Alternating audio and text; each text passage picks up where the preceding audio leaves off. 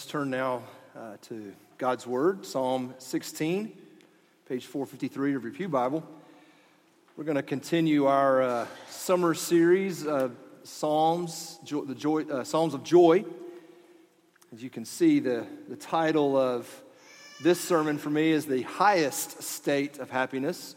A couple weeks ago, I preached from Psalm 1, where the first word of the psalm was blessed, which can be translated a heightened state of happiness, and I exhorted us to try to see if we could live lives that followed that blessing of God, to live as people who are in a heightened state, not of fear, not of anxiety, not of dread, but of happiness, and what that could look like in our world. Well, as we're going to see today, there's actually a place where that heightened state of happiness can occur, and so it's the highest state of happiness we're going to look at today. So let's read Psalm 16, the entire psalm, and then we'll ask God's blessing to teach us on it. Preserve me, O God, for in you I take refuge. I say to the Lord, you are my Lord. I have no good apart from you. As for the saints in the land, they are the excellent ones, in whom is all my delight. The sorrows of those who run after another God shall multiply. Their drink offerings of blood I will not pour out, or take their names on my lips. The Lord is my chosen portion and my cup. You hold my lot. The lines have fallen for me in pleasant places. Indeed, I have a beautiful inheritance. I bless the Lord who gives me counsel. In the night also my heart instructs me. I have set the Lord always before me, because he is at my right hand. I shall not be shaken. Therefore my heart is glad, and my whole being rejoices. My flesh also dwells secure. For you will not abandon my soul to Sheol, or let your Holy One see corruption. You make known to me the path of life. In your presence there is fullness of joy. At your right hand are pleasures forever. This is the word of the Lord. Okay, let's pray and ask God to give us some insight this morning. Lord, I do pray that as we seek to understand what it means to live in your joy and your fullness of joy, I pray that this morning you would take us to that high place where Jesus is seated at the right hand of the throne of majesty, and he, in his presence, has fullness of this joy. Take us there, we pray, in Jesus' name. Amen. One of the things we hope to accomplish in our sermons here is certainly to exhort and exposit the passage that we're looking at and the text we are, but it's also to set you up for the rest of the week so that you can study your Bibles and have a framework for what God might say to you each day and week and month and year of your life. One of the great things that came out of the Reformation was the priesthood of all believers, where you can actually go to the scriptures yourself, and God, through his Spirit, can teach you. And that's one of our jobs as pastors, is to help set that framework up. And so there's a lot of passages that do that well for us. This is one, because if you were listening well to when Jenny read the Acts 2 passage, Peter actually quotes Psalm 16 and applies it to Jesus. And later on in Acts 13, Paul does the same thing in one of his sermons. He quotes Psalm 16 and applies it to Jesus. And so when you talk about Bible interpretation, whenever you have an apostle or two take an Old Testament passage and weave it into his first century church sermon, we ought to perk up and learn something about that interpretive technique. Is that the scriptures in their totality were meant to point us to Jesus. There's for sure an immediate context, which we're going to see here in a minute, about David in this psalm. And then there's, sort of like, how does that fit for me question? Where do I find myself in that passage? And that's a question we'll look at. But ultimately, we have to be asking, where does this passage lead me to Jesus? And we'll see that as well. Because honestly, you know this feeling. How you think about your relationship to the scriptures, where you insert yourself, can have catastrophic effects on your faith in a lot of different ways, or it can unleash power if you see that properly. And so what I want to do is I want to set that lens up for us, and I'm going to use an illustration that I've used before. So if you've heard me do this before, just count repetition as one of the best teachers. Just learn it again in a fresh way. If you haven't heard this, then hopefully this will give you a lens to see the Bible, and particularly this Psalm 16 passage, in some fresh light. And the illustration I'm going to use is the very famous story of David and Goliath. Everybody knows the story for the most part, inside the church and outside the church. All right, so let me give you the Cliff Note version of this story, and then I'll tell you how it's been mostly interpreted and applied in the world and in the church. All right, so you got two armies. You got the Israelite army, who is the people of God, and you've got the Philistine army, who are the enemies of God, and they're fighting. They're in a war, and they're in a stalemate over this valley, and the Philistines have this mighty warrior named Goliath, who's 9 feet tall and is known for his brutality as a warrior. And they send him out into the middle of the battlefield, and he taunts Israel day and night. He taunts their God, he taunts their law, he touts their prophets. He's talking trash like crazy to the Israelites and baiting them to come fight him. Well, the Israelite soldiers are scared to death. They don't want to go fight Goliath. They don't want to get engaged in a confrontation with this large, brutal warrior. Well, David, who's a shepherd boy, a teenage boy, is tending his flock. And his dad says, we take food to your brothers. He had 6 brothers that were on the front lines of this war. And so David takes the food to his brothers, and he hears Goliath taunting the armies of Israel. He says, hey, what are we doing? God promised to give us victory over this land. Why are we letting this pagan taunt us like this? Who's going to go fight him? And they're all like, David, you don't understand. This guy's brutal.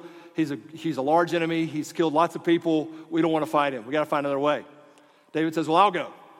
And David takes his 5 river rocks and his slingshot, and he walks out there in his shepherd outfit, and he says, hey, buddy, your day's come to an end. I'm here to tell you a different story. I believe the promises of God is going to come true today. Takes his slingshot, slings it, hits Goliath right in the head. Goliath falls down. David takes Goliath's own sword, cuts off Goliath's head, and holds it up, and Israel has a resounding victory over the Philistine army that day. Got the picture? Okay. Here's how this story is predominantly interpreted and applied both in the church and out. This Friday night, the little county football team is going to head over on its one-legged bus, and it's going to go over to the big city school, and it's going to fight the large public school there in a battle on the gridiron of a David and Goliath proportions. But that little county school has worked hard this week, and they're ready. They've got their 5 rocks and their slingshots, and they're ready to go. They're going to show up in courage and faith and resilience, and they're going to tackle that Goliath football team that's been such a nemesis for so many years. And the coach has got a wonderful speech. He's told the players to have courage. We can do this. We've worked harder than them. We've got God on our side. They'll all say the Lord's Prayer, and they'll go out there, and David will fight Goliath or some other large enemy that you don't think you can accomplish. You're instructed, just go be David. You should have the faith of David. You should have the courage of David. You should be prepared like David. You should have a weapon like David. You should be skilled in your art to go and tackle Goliath. There's 2 problems with that interpretation. One, that's not the purpose of that story at all in the Bible. You are not to insert yourself as David in that passage. You are to insert yourself as Israel in fear, in cowering, in dread, being attacked by an enemy that you cannot overcome, and God, in his rich mercy, sends a deliverer on your behalf to fight for you. David is a foreshadow of Christ.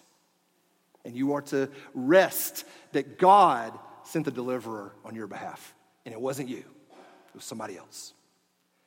But the second problem with that interpretation is this. What if I'm not courageous? What if I'm not strong? What if I don't have good river rocks? What if my slingshot is broken? What if I can't withstand this enemy? Is there no hope for me? If you're telling me I'm supposed to be David, what if I can't? What if I'm not able? What if cancer has so got me? What if my kid's behavior is so overwhelming? What if my sin is so overwhelming? What if I just can't? I have no Messiah then. I have no deliverer because you've told me I'm the deliverer. That is really problematic. And many of you have suffered under that guilt and that shame because you've been told your whole Christian life you are to be David. Strap it up, get working, get busy, get better, try harder, have more faith, be more courageous, and you just know, I'm not able to do that. Friends, there's good news. That's not the interpretation. When you're weak, he is strong. When you're powerless, he comes and he delivers you. So I hope that you'll see, as we put that lens on, how Psalm 16 can actually be very edifying. Because I was talking to somebody at the end of the first service. And in just a minute, we're going to read, the lines have fallen for me in pleasant places. What if they haven't fallen for you? What if you're right now in a place that the lines aren't pleasant, that you don't see a beautiful inheritance? Does this psalm not fit you? It might not right now, but if you will apply it to one who has it eternally, you do have a blessed inheritance. There will be fullness of joy at his right hand. So let's see what we can learn from this with that lens. Because friends, listen, this is good news. 2 Timothy 3 says that all Scripture is God-breathed and is useful for training, for reproof, and correction, so that the man of God may be thoroughly equipped for every good. We believe that. We believe that we can learn from the Scriptures. Sure, it's a good, wise principle that you should be ready for the battle. You should have courage and faith. You should have a weapon that's ready. All those principles that we teach about David, sure, but they're not ultimate. They're not ultimate. You will fail. The weapons will let you down. Christ will never let you down. Jesus told the Pharisees, who were the most schooled and learned people in the Scriptures, you search the Scriptures because you think that by them you have eternal life. These are the Scriptures that speak of me, yet you refuse to come to me for life. You remember Philip, the queen of Ethiopia, had come into Jerusalem, and her eunuch, her chariot driver, was reading Isaiah 53. And Philip heard him reading. He's like, hey man, you know what you're reading? He's like, how can I? I don't know any of this stuff. So Philip climbs up in the chariot, and the guy asks a great question. He said, hey, in this, Psalm Isaiah 53, is he talking about himself or somebody else? And Philip says, hey, from here and on, let me just tell you that passage and every other passage is speaking of the Messiah, Jesus. And then Jesus himself, on the road to Emmaus, is talking to those two guys who are talking about the affairs of the week. And he said, and Luke tells us that starting with Moses and all the prophets, he spoke to them about the Scriptures concerning himself. So let's assume that that's what Psalm 16 is supposed to say, is that Jesus is the ultimate fulfillment. But there's an immediate context for David. There's a personal context of how you might look at that. And then there's an ultimate context of how we apply it to Jesus. Let's put that lens on and look at Psalm 16. Verse 1. Preserve me, O God, for in you I take refuge. I say to the Lord, you are my Lord. I have no good apart from you. The tenses of these words here indicate that this was a present crisis that David was in. David was the king of Israel. You can just imagine the crises he was having. Financial, geopolitical. He had his own prodigy wanting to take over his throne. He had problems. And here, he is asking God to preserve him. Or some of your translations may say, keep me safe, O God. Most commentators call this Psalm 16 a psalm of confidence, that David is appealing to have confidence in the Lord. You are my Lord, I have no good apart from you. Verse 3 and 4. As for the saints in the land, they are the excellent ones, in whom is all my delight. The sorrows of those who run after another god shall multiply. Their drink offerings of blood I will not pour out, or take their names on my list. On a more literal translation of this, it says, to the saints in the land that are God's excellent ones, I say this. And that's when he says the thing about the sorrows. What is he talking about here with the sorrows of those who run after another god? In David's day, this was a very contextual temptation. What was going on in David's day was what is called syncretism. Syncretism was the blurring of the teachings of Yahweh with the teachings of Baal. And these people in Israel were blurring those. They were dipping in to the teachings of Yahweh, a sacrificial system, and the pagan practices of the gods of Baal.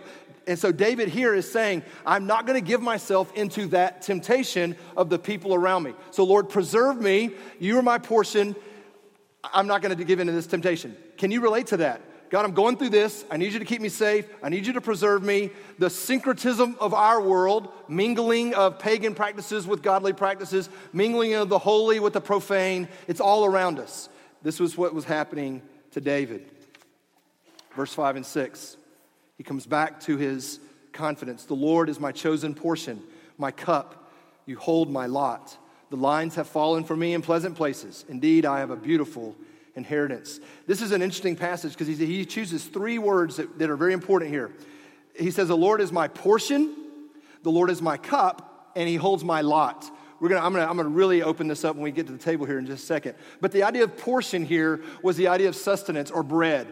God is his sustenance. You are my portion. When I eat of your word and of your will, I'm satisfied. Jesus would say this, my food is to do the will of my Father in heaven. The prophets used to speak of eating the word of God as a sustenance, a portion. The cup is the cup of blessing. The prophets used to say, my cup overflows, that God has given me a blessing and my cup is overflowing. He is saying that the Lord is my portion and my cup. And then the lot has to do with the land. The promised land. God had promised land to his people, that where their feet went, that was where their land was. So David is saying, the lines of this lot have fallen for me in pleasant places, and I have a beautiful inheritance. He's reminding himself of how God has blessed him and shown him his promises. That's a good practice too, isn't it? We can do that. When I'm in a downtrodden time, when I'm feeling the pressures, I can be reminded of God's portion, of his cup, of the land that he intends to give me. Verse 7, I bless the Lord, who gives me counsel in the night. Also my heart instructs me. I have set the Lord always before me, because he is at my right hand. I shall not be shaken. This confidence that he has of not being shaken is rooted in the counsel that he says he receives at night as his heart instruction. Now, this is fascinating. This will give you a great picture of why a contextualized understanding of the scriptures is so critical. The word that is translated here in English, heart, is actually the Hebrew word for kidneys. Now, read it that way. In the night, my kidneys instruct me. We all laughed because, like, kidneys? Isn't that where you go to the bathroom? Like, that doesn't sound... But to the Hebrew culture, and what they understood in that day was the kidneys was the gut feeling, that place that originated all of their heart motivation. For whatever reason, and there's lots, you can go research it, they applied that to the kidneys. Well, we laugh because we know heart makes sense. The heart is where it flows out for us. In a few dozen years, it's going to be the brain, right? The brain is where it all... It's just... But the point is, there's something internal in me that this God instructs me internally that's deeper than just the stuff out here. It's coming up from within me. But then that give you a picture. It's like, well, this is what the Hebrews, they thought it was the kidneys. We translate it heart. The whole same purpose is God instructs at your deepest, inmost being. And when you anchor yourself there, you won't be shaken. All right, then, verse 9 and through 11. And this is the part where the apostles apply it to Jesus.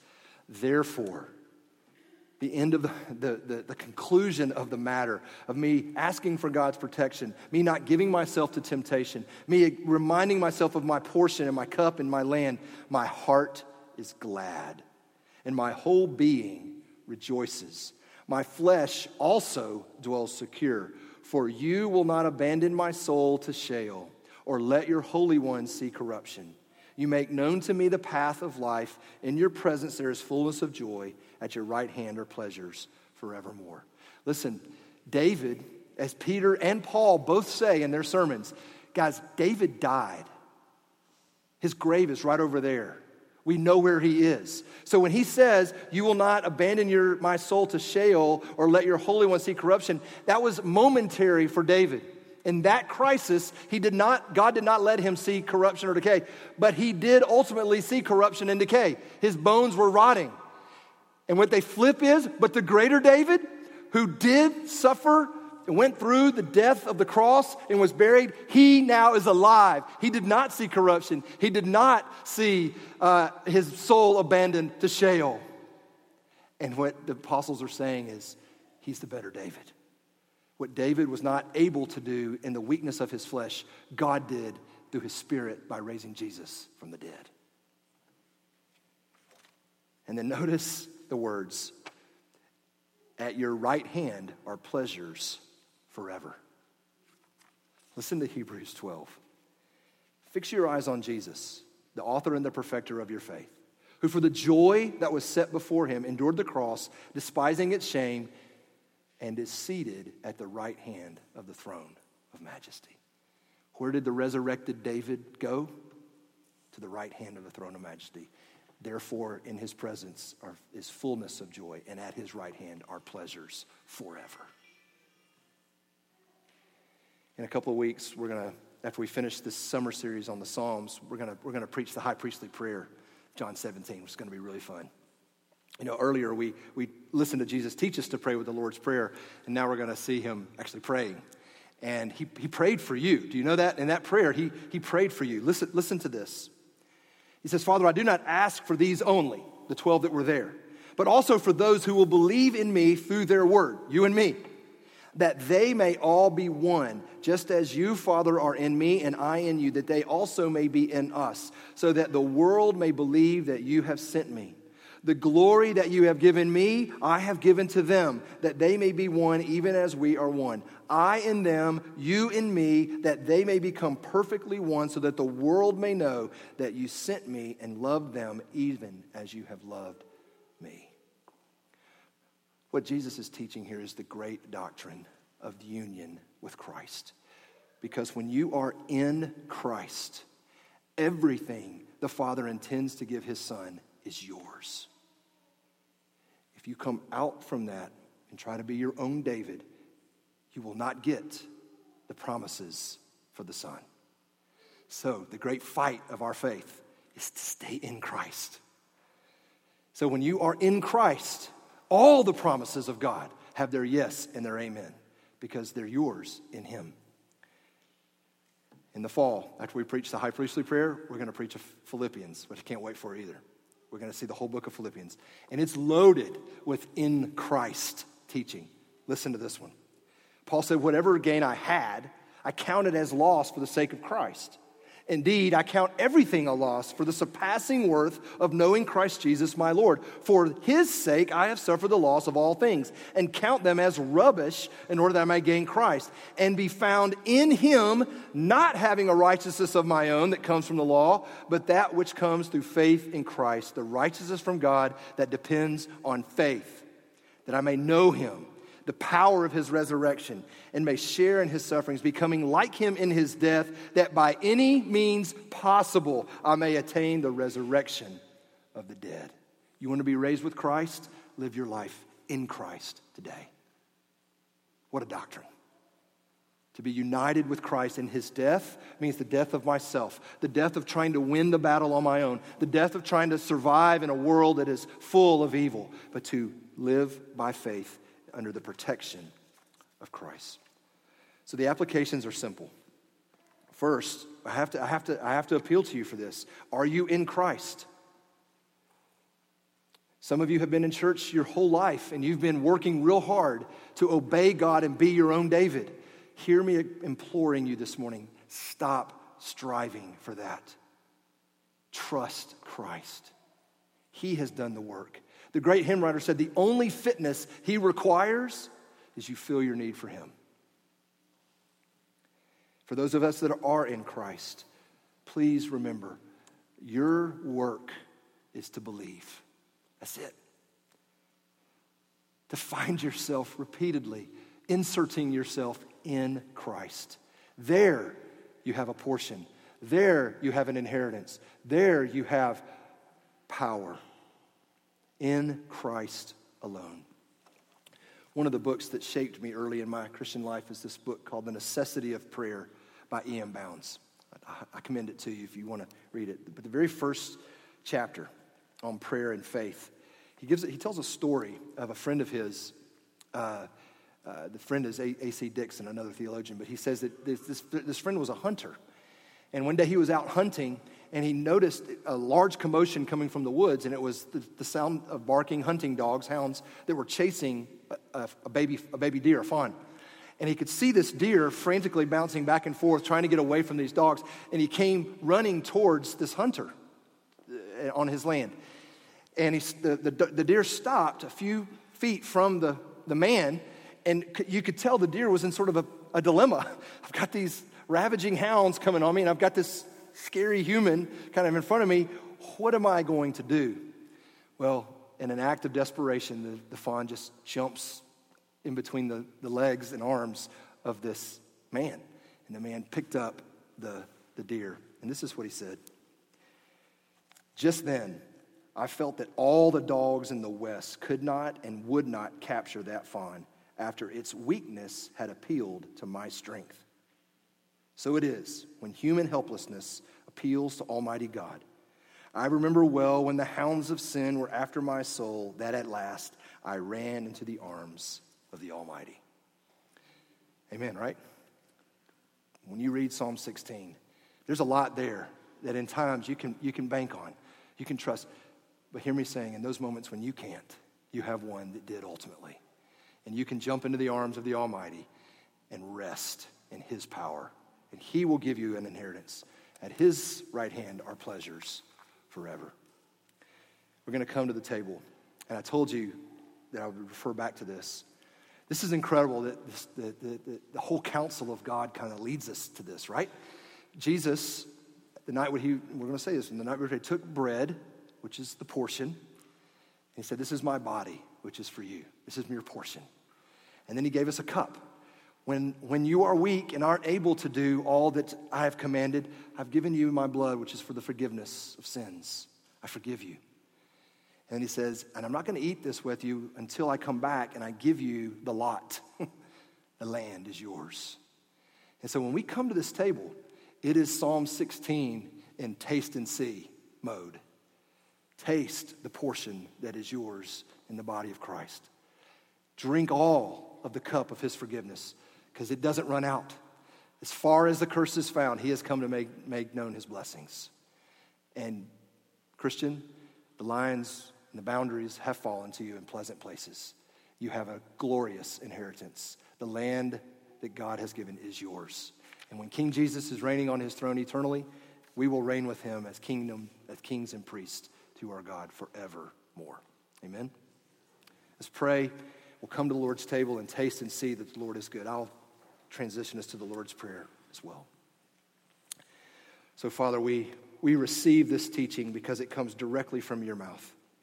Not only from the mouth of David as he penned this during his day, but through the Apostle Paul and the Apostle Peter as they preach the resurrection. We hear them saying, this Messiah, Jesus of Nazareth, did not see decay. He rose from the dead, has triumphed over our worst enemy, death, and given us victory over sin. And so, Lord, I pray that today all of us would be found in Christ. Lord, now, because you prayed for us those days, and you taught us to pray, saying, Our Father, who art in heaven, hallowed be thy name. Thy kingdom come, thy will be done, on earth as it is in heaven. Give us this day our daily bread, and forgive us our debts, as we forgive our debtors. And lead us not into temptation, but deliver us from evil. For thine is the kingdom and the glory forever.